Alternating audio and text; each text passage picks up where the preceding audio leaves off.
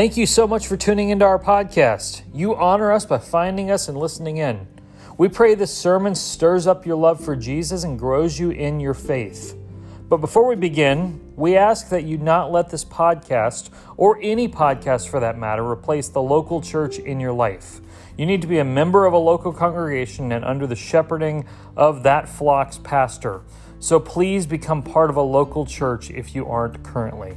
If you'd like more information about our church, please go to www.mountzionchula.org. Enjoy our podcast. Now, as we get started tonight, I'm going to be talking with Penny about just her time at the BCM. She's retiring. Is it next month is your last official day? Okay, May 11th, so that's a couple weeks away. So I'm going to talk to her about her time at the BCM, about ministering to college students, and about various other things tonight. As we get started, is there anything we can pray for before we get going that wasn't mentioned this morning? All of us who practice softball, yeah, we're going to be sore. Sydney was running for pop flies and did good. All right, let's pray together. Father, I thank you for laughter and for joy. Father, I pray that you be with us now as Penny and I talk, and I pray that we'd all benefit from this conversation together. Lord, I pray for the BCM at ABAC, and I thank you for Penny's service there. And Lord, I pray that you provide someone to fill her spot when she's gone. And Father, I pray that you would equip that person to continue the work there of ministering to students and of doing so much work for your kingdom there. In Jesus' name, amen. I hear Haddon clapping back there. So, Penny, you've been at the BCM how many years? 42. 42. Wow, that is incredible. I'm 30, so that means 12 years before I was born is when you started. So, that's awesome. That's a really long tenure in the same place. So that's incredible. Adrian and I go to the BCM most Monday nights and help her there as volunteers. Adrian mentors a lot of the girls there. I've led discipleship groups there before. I've preached there before. But it's just a really great thing what Penny does, and so I just wanted to take some time. We're going to do several. I'm going to do 3 of these this year where I'm talking with a person here in the front. They're usually going to be about theological questions, but seeing as Penny's retiring, I wanted to have some time to talk with her tonight, and we will get into some questions like that. But Penny, kind of a funny. What moved you to retire? What was the driving point to? Because I kind of assumed you'd just be at the BCM for like ever, and you just like they'd find you dead there someday, and you would have just shared the gospel with somebody, and Yeah, Charles, my husband says I'm just going to die there one day, and they're just going to stuff me and put me at the front of the place with my hand up saying, hey. But no, I don't know. You just kind of know when the time is. I went somewhere with a college group a couple of years ago, and I wasn't the one in charge. He was in charge, and I got there, and it was like, it was nice people to ask me, well, what are we going to do this? When are we going to eat? I said, I don't know. I didn't plan this thing. I'm just here. I'm just like you. I mean, I thought that's really kind of nice because I just got to sit on the van, talk to everybody, and do stuff. And it's like, well, this is not bad. And so I finally just got to the point where really, and things are changing in the convention. I really enjoyed discipleship. I enjoyed just sitting around talking and a lot of the administrative stuff. I did my last ministry say 2 weeks ago, and I tell you what, I did a cartwheel. I was so happy to get that. And financial reports don't have to do. It's like I just am tired of doing that kind of stuff. Not that it's bad, and I see the necessity of it. I just don't want to do it anymore. And so I'm not going to leave. I mean, these people are my family. You can't leave your family. You'd like to sometimes, but you can't. So, I mean, I'll probably quit. My last day is the 11th, but I'll be back there on the 12th because we got graduation. So, it's the kind of thing I'll do a lot like these two. I'll come and volunteer, probably still cook, do some groups and stuff. But I won't have to be the one to do all the paperwork and stay on people's cases to get their ministry safe done and all that stuff. I don't have to be the one in charge of all that. Yeah. Yeah. What are you, other than, volunteering there and still serving, what are you doing next? Well, we had a girl about 8 years ago that her mama died, and she's been with us. She was like our child, and so she married the guy that does the music over at Chula Baptist, and so anyway, they had a baby, and we always said, I always told them the first kid to ever have a child, I'm gonna quit and take care of the child. Well, they were right here, and they had a child, so we're taking care of that child. Yeah. Yeah. Every Monday night when we show up, the baby's there, and they come and pick the baby up, and him, the baby. Yeah. I'm having so many friends have babies these days that I forget the gender of each one of them. Yes, So I just that's keep true. saying the baby for each one of them because I can never remember in the moment whether they had a boy or a girl. When you think back on your time at the BCM, what are some of the greatest things you've seen God do in the 42 years that you've been there? I seeing people get saved. I mean, it's like great. Like every year, there's a lot of students that get saved, and seeing that, and then watching them. I can think about one right now in my mind that got saved this semester, and he came from trash ministry. We have this thing where we go around every Monday night, and Kaylee does it. They go knock on doors and pick up trash over at Lakeside Dorm, and then say, can we pray for you? And during COVID, this was really a good thing because people had all kind of prayer requests during COVID. And so this guy was one of them, and they just started talking to him, and he said, "Well, I think I might go." Well, as a result of that, he got saved, and he's one of those Amen. guys. He got saved, and he just started growing, and that's one of the greatest things is to see stuff like that happen. Yeah. Yeah. If you had to estimate how many kids have come to faith in Christ in your 42 years there, just off the top of your head. I don't have a clue. I don't really have a clue at all. Yeah. Well, still though, that's awesome. And yeah, I can think of, I think 3 or 4 just this semester that you've told me came to Yeah. Christ. And so, Yeah, that's a this great thing. semester, this year we've had about 10, and that's good. And it's really kind of weird because and one of the questions in there is, what's one of the lowest things? And one of the lowest things is this year we probably have fewer numbers than we've had in a long time. But and because a lot of it's COVID, a lot of it's just different things. But I tell you what, it's been amazing because, and this is one thing that Lord solidified to me a little bit about. I think maybe it's time to just do what you want to do because it's smaller. There's been more opportunity to meet with individuals, to talk to individuals, to share and disciple. And I really feel like this is one year, like I said, we've had 10 people get saved. And you can't do that when you have 100 people and you're trying to do all stuff. You don't have time to talk to everybody. And then also, you can meet more with people and watch them grow. So, numbers are great, but also not always having that big number is not a bad thing either. Yeah. Yeah. Have you found that students are more receptive to the gospel because of COVID? I think that they're scared and there's a lot of fear. I tell you, this is one of those questions later on. What's different between this COVID generation is crazy. Some of y'all that teach school, you know what I'm talking about. It's like they didn't go to school for half a year, and then a lot of them, I don't know what they did last year. And so they come to school. Now, Kaylee, put your hands over your ear.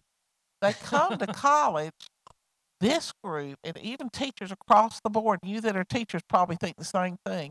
It's like the maturity level is different. And so you have a lower maturity level, and then you have, a lack of spiritual maturity, and it's been that it's really very, very interesting. It makes everything a little bit, yeah, it's very different. But hopefully next year, those kids got back in the swing of things, and maybe school, they don't know how to study. I know your teachers have seen that. They don't have to study. They forgot. And it's really been bad. This has been a bad year because a lot of them, their grades are not anything like they could be because they don't have to study. And for a year and a half, they didn't have anybody to talk to, so it's like they're just motor mouse. They don't know what to do with themselves. So hopefully next year will be a lot better. Yeah. Yeah, I'd read a study somewhere that, like, even though kids were in whatever we call digital school, like, it's almost like they were out of school for a year and a half, and those muscles have atrophied, and they have to learn how to do that again. So obviously there will be someone that comes in to fill your spot. I don't know that we can use the phrase "take your place." but someone will come in to fill your spot and be the BCM director. What do you think will be some of the challenges of that next person that comes in? Some of it is going to be the COVID issue. You're still having to deal with that, and the fact that, they're struggling. A lot of it too, and COVID affected them a lot. I don't know if y'all realize this, but emotionally, these kids were really affected. You wouldn't think it would, but it really has.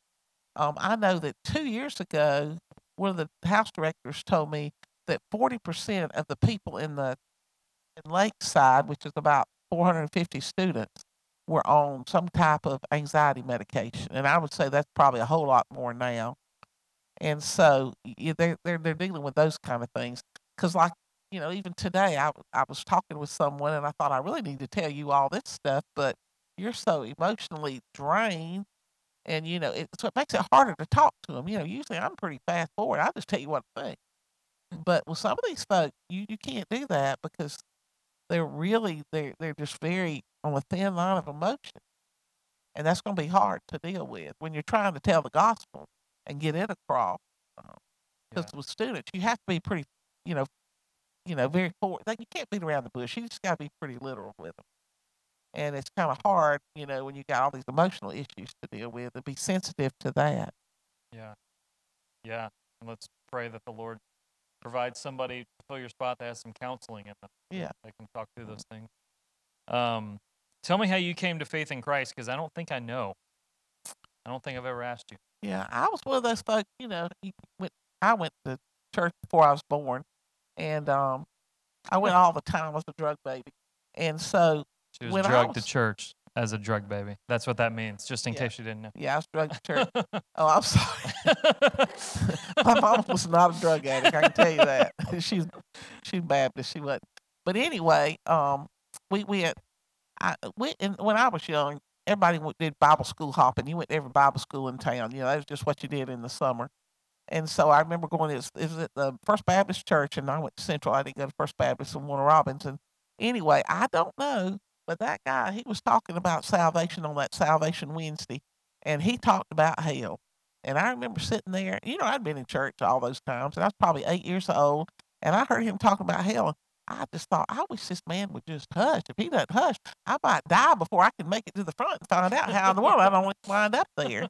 And so that was my first initial. And like I said, I was 8, but I had been in church. I knew a lot, and I really honestly believe I got saved then. But it was not until I got older, and even like really older, because I didn't have a lot of discipleship. We didn't have youth. We didn't have a whole lot. We did, but I don't know. I didn't really get that involved in. I don't know why. But I remember it was probably college before, and I read the Bible. I did all that, and I went to some youth stuff. But it was really probably college where I began to realize what it truly meant to make Jesus Lord of your life. I knew I was supposed to, and I thought I was, but until somebody, really encouraged me to read the Bible and it's like, wow, this is what he really wants. And so, yeah. Yeah. Yeah, I got saved in high school, and I was serious about my faith in high school, but college is really when the Lord got a hold of me. And so, that you hear that from a lot of people. I think a lot of your students would probably say that. So sorry, go ahead. Yeah. What I found out with students is a lot of them know stuff. You learn a lot of stuff when you're young, and you know it. You don't realize you know it until you go off, either college or you just go off, and then you begin to have to take your knowledge and apply it and make it into wisdom. And that's where I think that's where you really, really grow. You begin to realize, and especially with these college students, they come to the point where they've got to realize, is this my faith, my mama's faith, my daddy's faith? And if I really believe it, what's it going to look like? And how do I need to what does it really mean to follow Christ? I don't think it means that a lot of them weren't saved. They just never understood what that meant. Yeah. Yeah. So that's something you can be praying for, our students. We're graduating 5 this year. They'll be, next Sunday, we'll be doing Grad Sunday. The sermon I'm preaching next Sunday very much lines up with that, just a preview of, like, in college, students either become very serious about their faith or they depart from the faith. And so, like, pray for our graduates that as they move into college, the first one would happen to them. One thing I know about you is that you are one of the greatest evangelists I've ever met. You have shared the gospel probably more times in your life than all of us in this room combined. How do you do that so freely? Well, when I first started working with BCM, it was Dennis Rogers. I don't know if any of y'all remember him. He was the youth director of First Baptist in Tifton.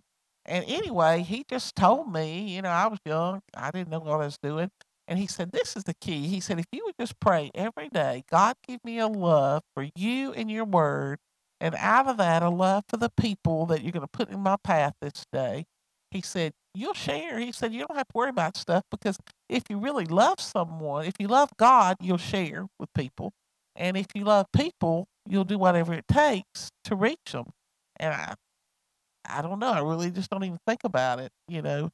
Somebody was talking today. They said, you got to find out who you really love. And you think about it, if you really love someone, you can't help but talk about them. It's just going to come out. Yeah. What would you say to someone who is scared to share their faith?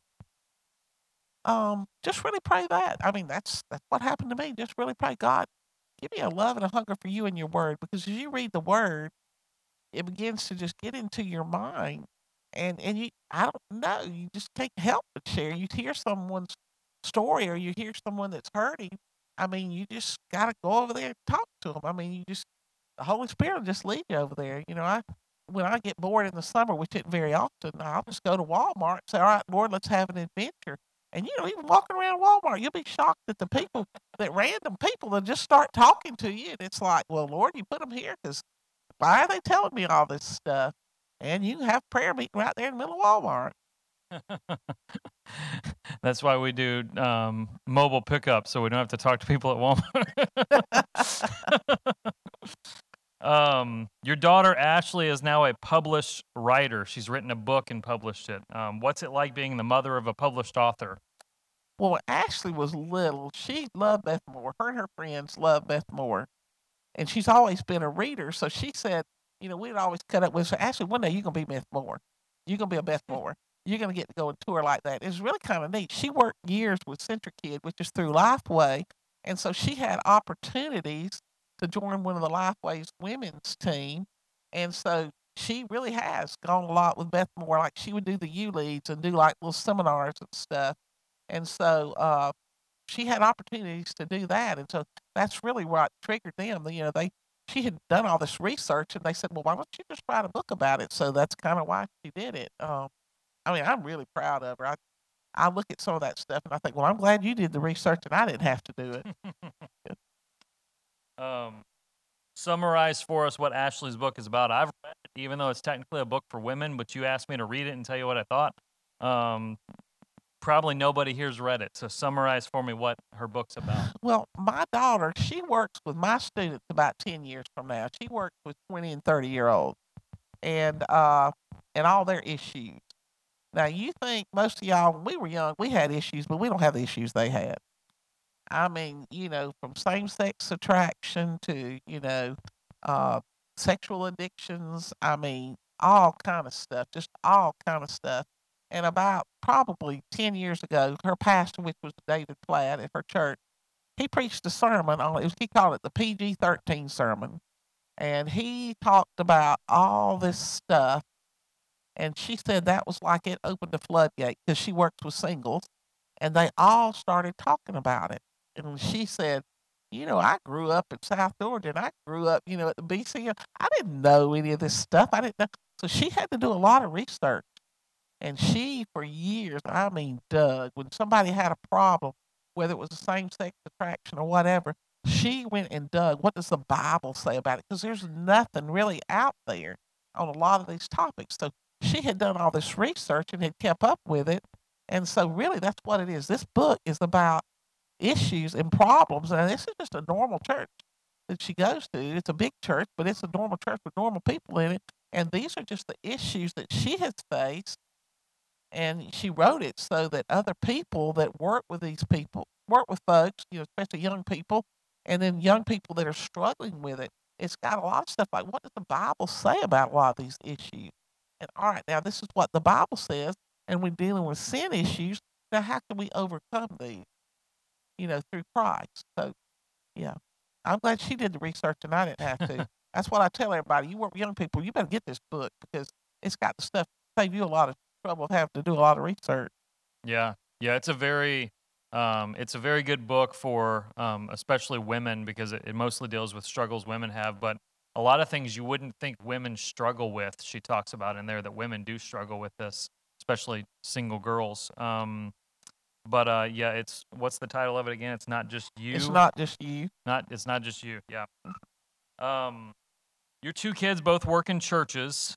TJ is at a church in Boston.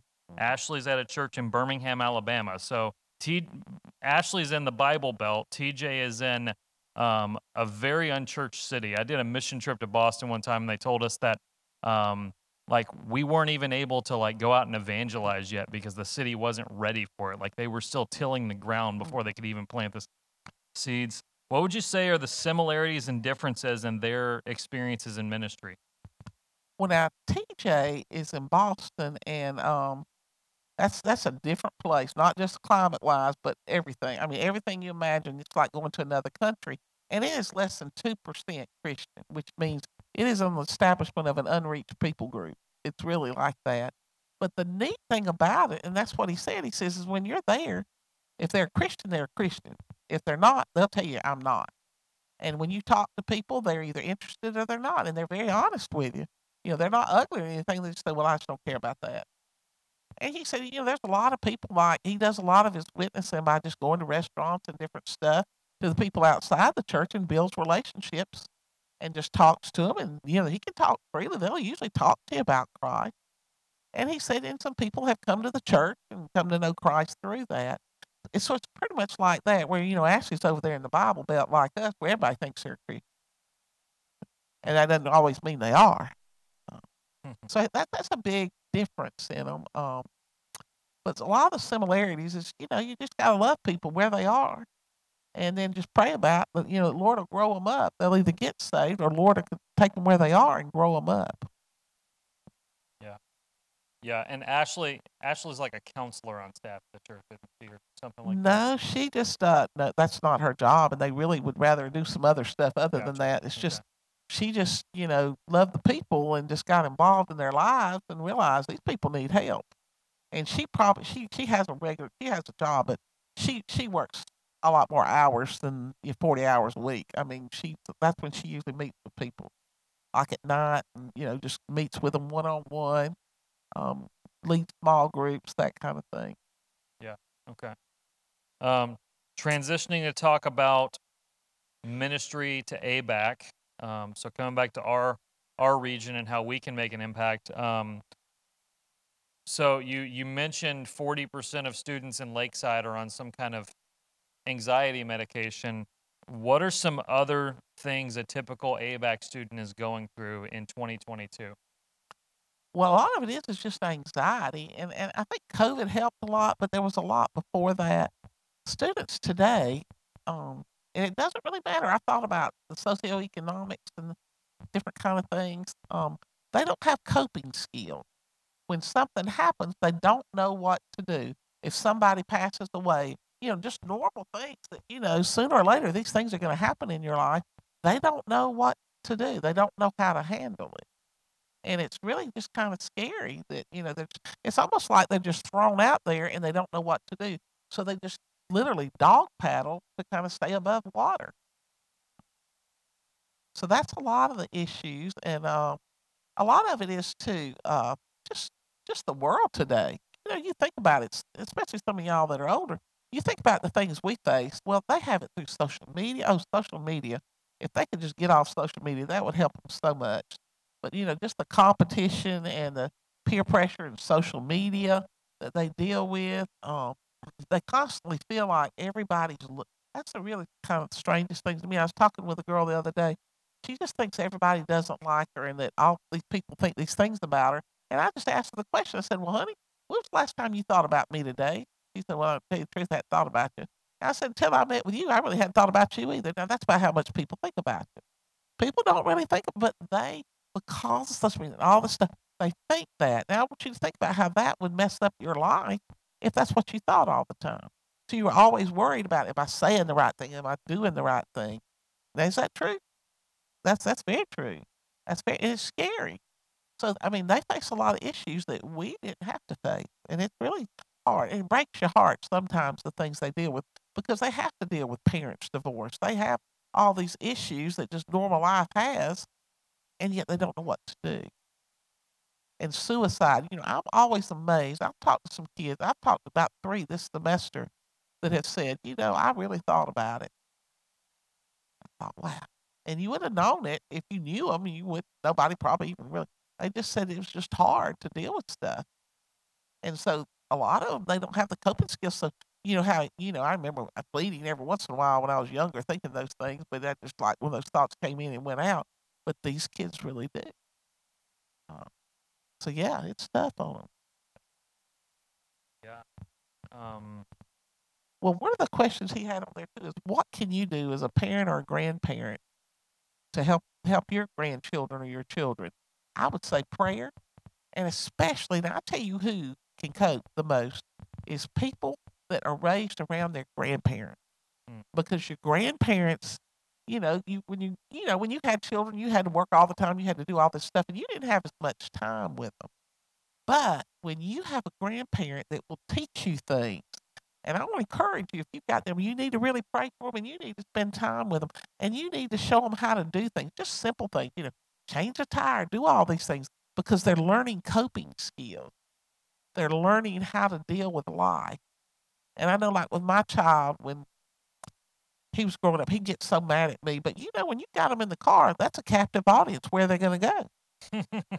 And I mean, every time I'd pick him up from school or we'd get through the BCM function, I'd say, "All right, did you see what so and so did? What do you think about that? Now, do you think that what they did was smart? And would you do that?" And he just, "Oh, mama, why?" But now he'll tell you, I learned so much on those van trips because we just talked about life. And that's what they need from you. mm, And I don't care how crazy you think your grandchildren or children are, you pray because God can change a heart. I have seen mm. grandparents' prayers. I had a girl, she was so rebellious against her parents, but her grandma prayed. I mean, she prayed the wrath of God on that child. And I am not kidding. It makes a difference. It really does. So don't think that, well, what can I do? There's a lot you can do. Yeah. Yeah. In the same line as that, what can a church like us do to help minister at ABAC? I mean, aside, obviously, Adrian and I are there at the BCM, but what else can just a normal church in Tifton do to help reach students at ABAC? What to pray for them? I go over there and eat in the dining hall. Go talk to them. I mean, it's amazing because we are from a rural school. A lot of these, they had grandparents, and they love grandparents. They love older people. And most of them, they are just hungry for somebody to care about them. I think one of the questions, I'm sorry, am I jumping? Oh, One you're of the fine. questions is, all right, how can the church minister? By just loving on them when they come in. Like Kaylee, I know good and well, and she said it. She's been here. When she walked in that door, y'all recognized her, that she was here. You walk in a big church, you may or may not, nobody even realize that you're not been there before. But here you're recognized, you're acknowledged, and to just take time with them. I had one boy, he knew he wanted to go to a small church. And you know how he picked his church? He went to every church and he kind of hung around after church. And the one church where somebody said, "What you doing for lunch?" And he said, "Nothing." And they took him home and gave him fried okra and apple pie to take home. That boy went to that church faithfully every year for 4 years. There's our church growth strategy, fried okra. Yeah. But, just to invite them out to eat, and you think, well, I don't know what to say to these. Oh, they'll talk your head off if you just ask them a few questions. And really just that relationship, and they are looking for a second mom or a second grandparent. And you can make a bigger difference in their life than much more than I can if you can get that kind of relationship with them. Yeah. Yeah, Kayla, what is it you call Adrian your Tifton mom? Is that right? I'm Yeah. Papa A. Wow, I didn't know that one. Okay, cool. You're already a grandparent. Right. Okay, so if we were in New York City or Los Angeles, there would be a lot of barriers to reaching college students that we can probably think of pretty easily, atheism and gender and sexuality and things like that. But we're in the Bible Belt, and you're at an ag school. And so, what would you say the barriers are to reaching students here that are different than those? Everybody thinks they're saved. They go to church and they think they're saved, or my mama's saved, my youth director's saved, but they realize when they get there and the world is thrown in their face, I may not be. I went and shook a pastor's hand when I was 6, and a lot of people do get saved that way. My daughter got saved then, but a lot of them they realize they see a Christian that acts like a Christian, and they realize I don't live and act like that. What's different? And as they begin to hang out with some of them and talk to them, they begin to realize, and that's how I've had a couple get saved this year because of that. They went to church all the time, but they realized, I don't have a relationship with God like you have. What's the difference? And it was, I want to make Jesus Lord of my life. And I truly believe in him. And so, they begin to say, well, maybe that's it. I just need acceptance. So I think that's it. A lot of it is they just are in the Bible Belt. So they just think. I had one girl, she was from Irwin County, and we were talking one day. She said, well, somebody said something from her county and cussed in class or something. She said, that was just terrible. I thought everybody in Irwin County was saved. So, they just kind of have that opinion. I live here, so everybody's saved. Yeah, I tell our church a lot that's one of the reasons I was like, I felt a calling while I was in seminary to pastor in the Bible Belt because I have a heart for those kinds of people, those that think that they're saved and they're not. And I never, I'm not implying anybody here is like that, but there's a lot of people in this area like that, and they're a different kind of mission field, because when Jesus was here on earth, the prostitutes and tax collectors pretty quickly came to him, but the Pharisees, who thought they were okay religiously, actually hated him. And so it's unfortunate that that's the case with modern day people as well. Why do you think it's such a high statistic that so many kids leave the church when they get to college? I think a lot of them probably aren't saved. I heard Billy Graham, and I thought, this was years ago, I heard him say a statistic. He said, I honestly believe that 80% of the people in the Baptist church aren't saved. Wow. I thought, wow, that's a lot. Because he said 20% of them do the work. And I thought, wow. But I really think that, now what was that question? I don't know why. What was the question? Why do you think it's such a high statistic that so many kids leave the church when they get to college? I think a lot of it is because, number one, they're really not saved. Lack of discipleship.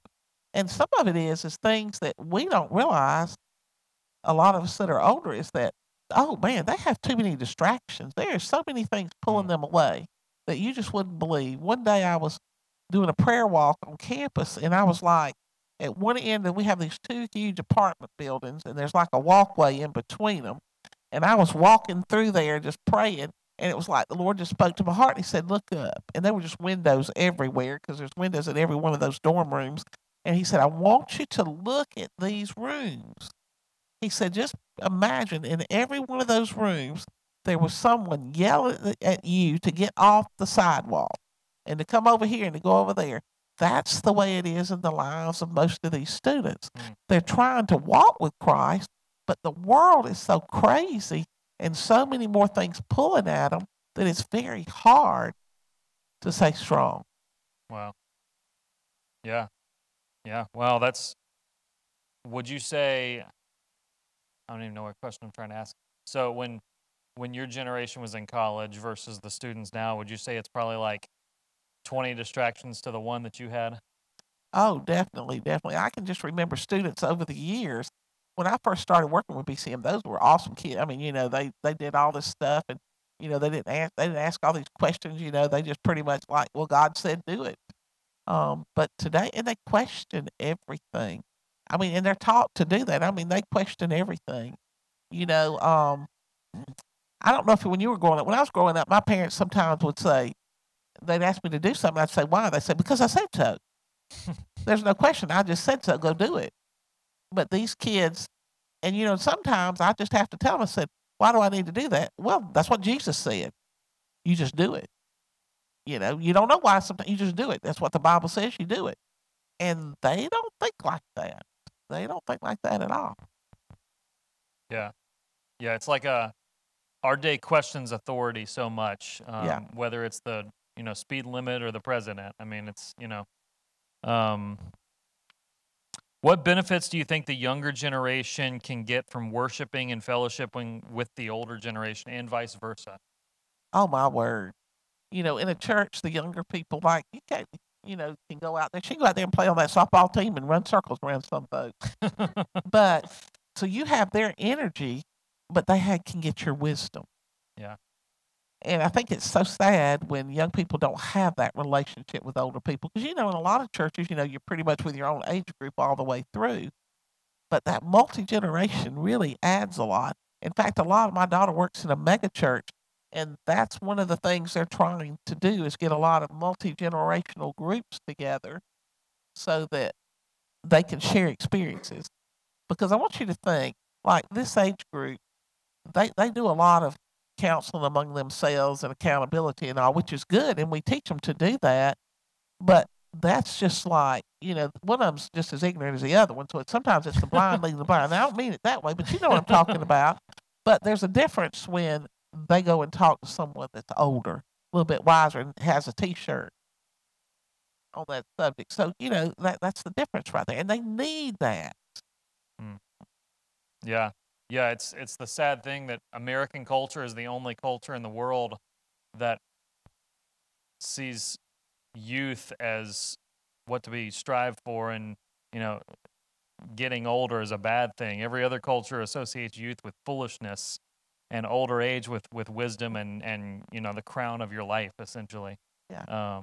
And I think about that a lot, of we don't need to get plastic surgery to, continue looking young when we're 65 years old. Yeah. Yeah. Well, just accept the crown of your life has arrived. Mhm. Would you agree? I think you just commented on this some, but would you agree that the best kind of church is a multi-generational church? I think so. Because that way it's more like a family. Because families are like that. You got your grandparents, you got your parents, you got your children, you got your babies. Yeah, it just lets them see life. And so many of these students today, they do not see a typical family. Most of them, and you tell me, isn't it true? A lot of them, their parents are divorced, and if their parents are together, it's a mess. They don't have that, and they don't have grandparents. They don't have. A lot of them are so away from their immediate family and their extended family that they really don't have that stability. And so it's good for them to see that. I know I had a student I talked to a couple of weeks ago, and the family was going through a mess, and she said, I really don't know if I know of a family that really has got a stable home. Mm. I don't know. Is that possible today? So yeah, that's a very good thing. They need to see that. Yeah. And God has set up the church to be such a thing where that is where all the brokenness in people's lives, when you come into the church that's meant to be the place where you see it repaired and restored. We're an embassy of the kingdom of God here on earth. We're what heaven is supposed to look like here on earth, in those ways. And I think it's good in a church for older people to have the younger people, because they just kind of, when God says do something, they just kind of do it. Like I had a little boy, old Jonathan Lane. He accepted Christ this semester, and we went on a mission trip, and he was up there in the stands. We were doing a little thing at a school, and he was just talking to these big old basketball boys. I mean, big old boys. They were a lot bigger than him, and they were a little bit thuggish looking. And he was just, and one of those girls came over to me. She said, "He's talking to them about Jesus." Well, we're on a mission trip, and that's what we're supposed to be there for. I thought that's kind of odd. You thought that, but anyway, later on, I was talking to him. He said, "Well, we went to that missions conference. That lady said 95% of the people don't share the faith." And I thought, well, I don't need to be part of the 95. I need to be part of the 5. So that's why I say those things. It's like he just literally took that and did it. And that's the thing about young people. When they get fired up, and they will excite you. Mm. That's why I love working with them, because they just keep you excited. Yeah. What's your greatest desire for all the students you've ever had after they leave ABAC? I always tell them, you need to go find a church that's on fire for God, and you need to find a place, go talk to the pastor, He'll probably fall out, pass out. But you need to talk to the pastor or somebody in that church and find out, all right, where do I need to get plugged in? Don't just sit in the pew, but get plugged in and do something. Hmm. And a lot of them do. They really do. That's what we try to talk to them about. You're not always going to have BCM. Now, BCM is geared a lot toward you and what your needs are, and it's very good for this time in your life. But you need to go to church, and you need to work with other people, and you need to get involved. And that's what I enjoy is a lot of them, they really do that. I remember I had one girl, I went somewhere, and she was only about 25 years old. She didn't have any children. I don't think she was even married at the time. And they had her as associational GA coordinator. I just went up to her afterwards. I spoke at that association. I said, "What in the world are you doing, Vicki? Being a GA association?" She said, "Well, they asked me to do it, and I woke up one night and I saw your finger pointing in my face and say, 'Vicki, why aren't you going to do this? You need to serve the Lord.'" And she said, "I'm going to do it." Yeah, that's great because I remember my time in BCM. Ours was a lot. I don't know how to put this. Ours was a lot more easier than I think y'all's is to treat as your church. And we were constantly trying to ferry people away, like, don't treat this as your church, go find a church. And so I'm always glad that the BCM is directing people to the local church because the BCM's not a church. You don't practice the ordinances. You've only got 18 to 22-year-olds, and that's it. So yeah, it's great that y'all direct people to the local church, which is God's plan. All right, so what I always do when I have these conversations with people is I end it with rapid fire questions. You just got to tell me the first thing that comes to your mind. And then when that's done, I'm just going to open the floor, see if anybody wants to ask you a question here on the spot. So what's your favorite book of the Bible? It was 1 John, but now I'm doing it because I was doing a bunch of discipleship with 1 John. Now it's getting to be Romans because I'm doing Romans with a lot of folks. So it's just whatever you're doing at the moment. Gotcha. Yeah. What's your favorite movie? Hallmark Christmas movies. Oh. Oh. Any of them. I love them because they're all the same. What three Christians have influenced you the most, famous or not famous? Okay, well, I'd say my husband because there are a lot of times, I thought, well, I just get aggravated or student make me mad or something, and I'm saying, I'm just going to leave, and he'd say, no, you can't do that. And I've just watched him over the years. My husband is a very intelligent businessman. I mean, he's really good. I'm not saying that's because he's my husband. And he at one time talked about wanting to go to law school or whatever, but he's really given up a lot, and he feels as called to this as I do. And so I would say him because he's the only reason I'm probably still, well, God, but yeah. Two others, because three of them. All right, Miss Sherry, that's from our church. She's always, I don't know, I've been going there all these years, and she's always done like jail ministry. She's just one of those lay people that she just did everything. Back to our Bible clubs, and now she's still much older, and yet she's still doing all this stuff. And it's like I've always looked up to her. And the third one is probably my 12-year-old Sunday school teacher. I just remember her, and she would ask those hard questions like, and I knew I was saved, but she'd just say, what does it really mean to be a Christian? And she would, she's probably the first person I can ever remember asking me some of those hard questions and making me think. And I even think about some of those now when I'm talking to students that she was not scared to ask. Yeah. What's the best pizza topping? Pepperoni. Yeah. What's your three favorite songs to sing in church? Oh, I'm a little bit like Jonathan Chris, Victory in Jesus. I like Heart of Worship and Good Good Father. Okay. What's the best restaurant in Tifton? It depends on, I eat somewhere, I like it, and then I eat it until I just get tired of it. Ponders was, but now I ate there so much that I'm a little bit tired of it. So I'm beginning to like Oishi, that Chinese place across the street from Walmart. But now Ponders, if you hadn't been there, it's just like Wishbone used to be. It's great. If you like fried food, you'll get your cholesterol there. It's good. I'm not familiar with where Ponders is. It's across the street from Family Dollar and the Pineapple Post. Oh, okay. All right. I know what you're talking about now. Okay. If you could have lunch with any person from history outside of Jesus, who would you pick?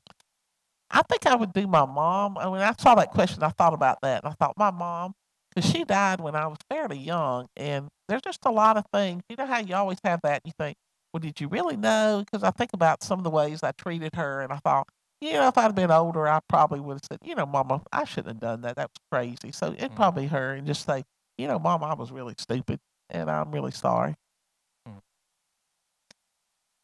Well, do we have any questions from the floor about anything we've talked about tonight?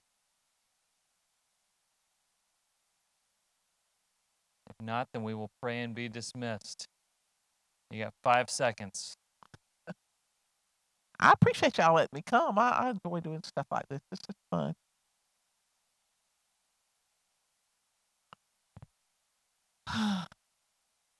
I tell you what, we had one that was If the live one is watching, cut the feed.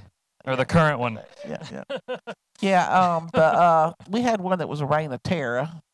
But you know what? We had that guy. He was a reign of terror, and I might say he might have been probably the best one because while he was there, I'm not going to say his name, but he called me in. I was really young, and he called me in. I think he thought he could really intimidate me, and he called me and he said, "I want you to know I can kick y'all off campus anytime I want to. This separates the church and state." He was from Michigan, so he didn't know anything about the South. And anyway, when he said that, I went to the association and I told him what he said. And I said they could because we were meeting in the chapel then and everything. And I said they really could. And so the association started thinking, and it's like, well, we got to do something. And in time, we built the part of the BCM that we have now. And then, later on, association and several of you folks here, Mount Zion was a big part of that last part of that building. We built the last part of the building. And I think, it was a terrible thing. He was awful. If he'd stayed there much longer, we might not have had ABAC. Enrollment went way down. I'll tell you a funny thing he did one day. Let's just tell you something about him. Is, the air conditioner went out in the dorm. This was when we used to stay in school till June. It goes in May. It gets hot, especially in a dorm room, a dorm with about 300 people in it. And so they kept complaining and nobody would fix it. And so they went over to the president's house because he lived on campus at the time. They knocked on the door and said, "Well, are you going to fix it?" And he said, "I don't care what you do. If y'all don't like it, just go sleep outside." Well, that night, 200 people took their beds, went outside, and slept out on the lawn, called WALB, and you know what? The air conditioning was fixed in 2 days. So that was the best president, you're saying? Well, I think he was the worst, really, for the school, but he was the best in that we got the BCM building because of it. We might not would have had it if it hadn't been for them. Yeah. If you helped in the construction of the BCM building, raise your hand. I know Mr. Carl did. Yeah, I know Carl Goodwin did. I didn't know if anybody else had. Larry helped, okay? Yeah. Carl lost his red hammer over there. He reminds me of that all the time. Anything else? All right, well, Penny, we thank you so much for being here with us. We thank you for your service at ABAC. And it's going to be great that, Adrian and I are still planning to come on Mondays, and you're still planning to be there, so we get to continue serving there together. But Lord willing, they'll hire somebody to take over all that paperwork and be able to help you out with that. And they are making some effort. There's an interview happening this next week. Don't know what's going to happen, but it's happening. I don't know. I don't know what the outcome will be. Okay. Well, let's pray for the BCM, and then we'll be dismissed. Father, I thank you for the BCM. Lord, I thank you for how the BCM has impacted so many students that are likely around the world right now, Lord. And through Penny's labors, Lord, they are bearing fruit around the world for your kingdom. Lord, I pray that you'd have someone else be hired to take her place there. And Lord, I pray that person would be called by you to do the ministry. Lord, they're going to be different than Penny, and we know that. But Lord, I pray that they would be able to make that ministry their own and continue to reach kids with the gospel. We thank you for her 42 years of service, and we pray that you be with her as she continues to serve kids and continues to disciple kids and continues to share the gospel. And Lord, as she helps take care of the Newell's baby, Lord, I pray that you would bless her, that you would show her your grace. And Lord, I pray for students there at the BCM as they continue to walk with you and go on mission trips and meet for worship and meet for Bible studies. And I pray that you'd raise them up to reach the campus with the gospel. And Lord, I pray that your kingdom would spread through ABAC and ultimately through Tifton and through the world. And we pray all this in Jesus' name. Amen.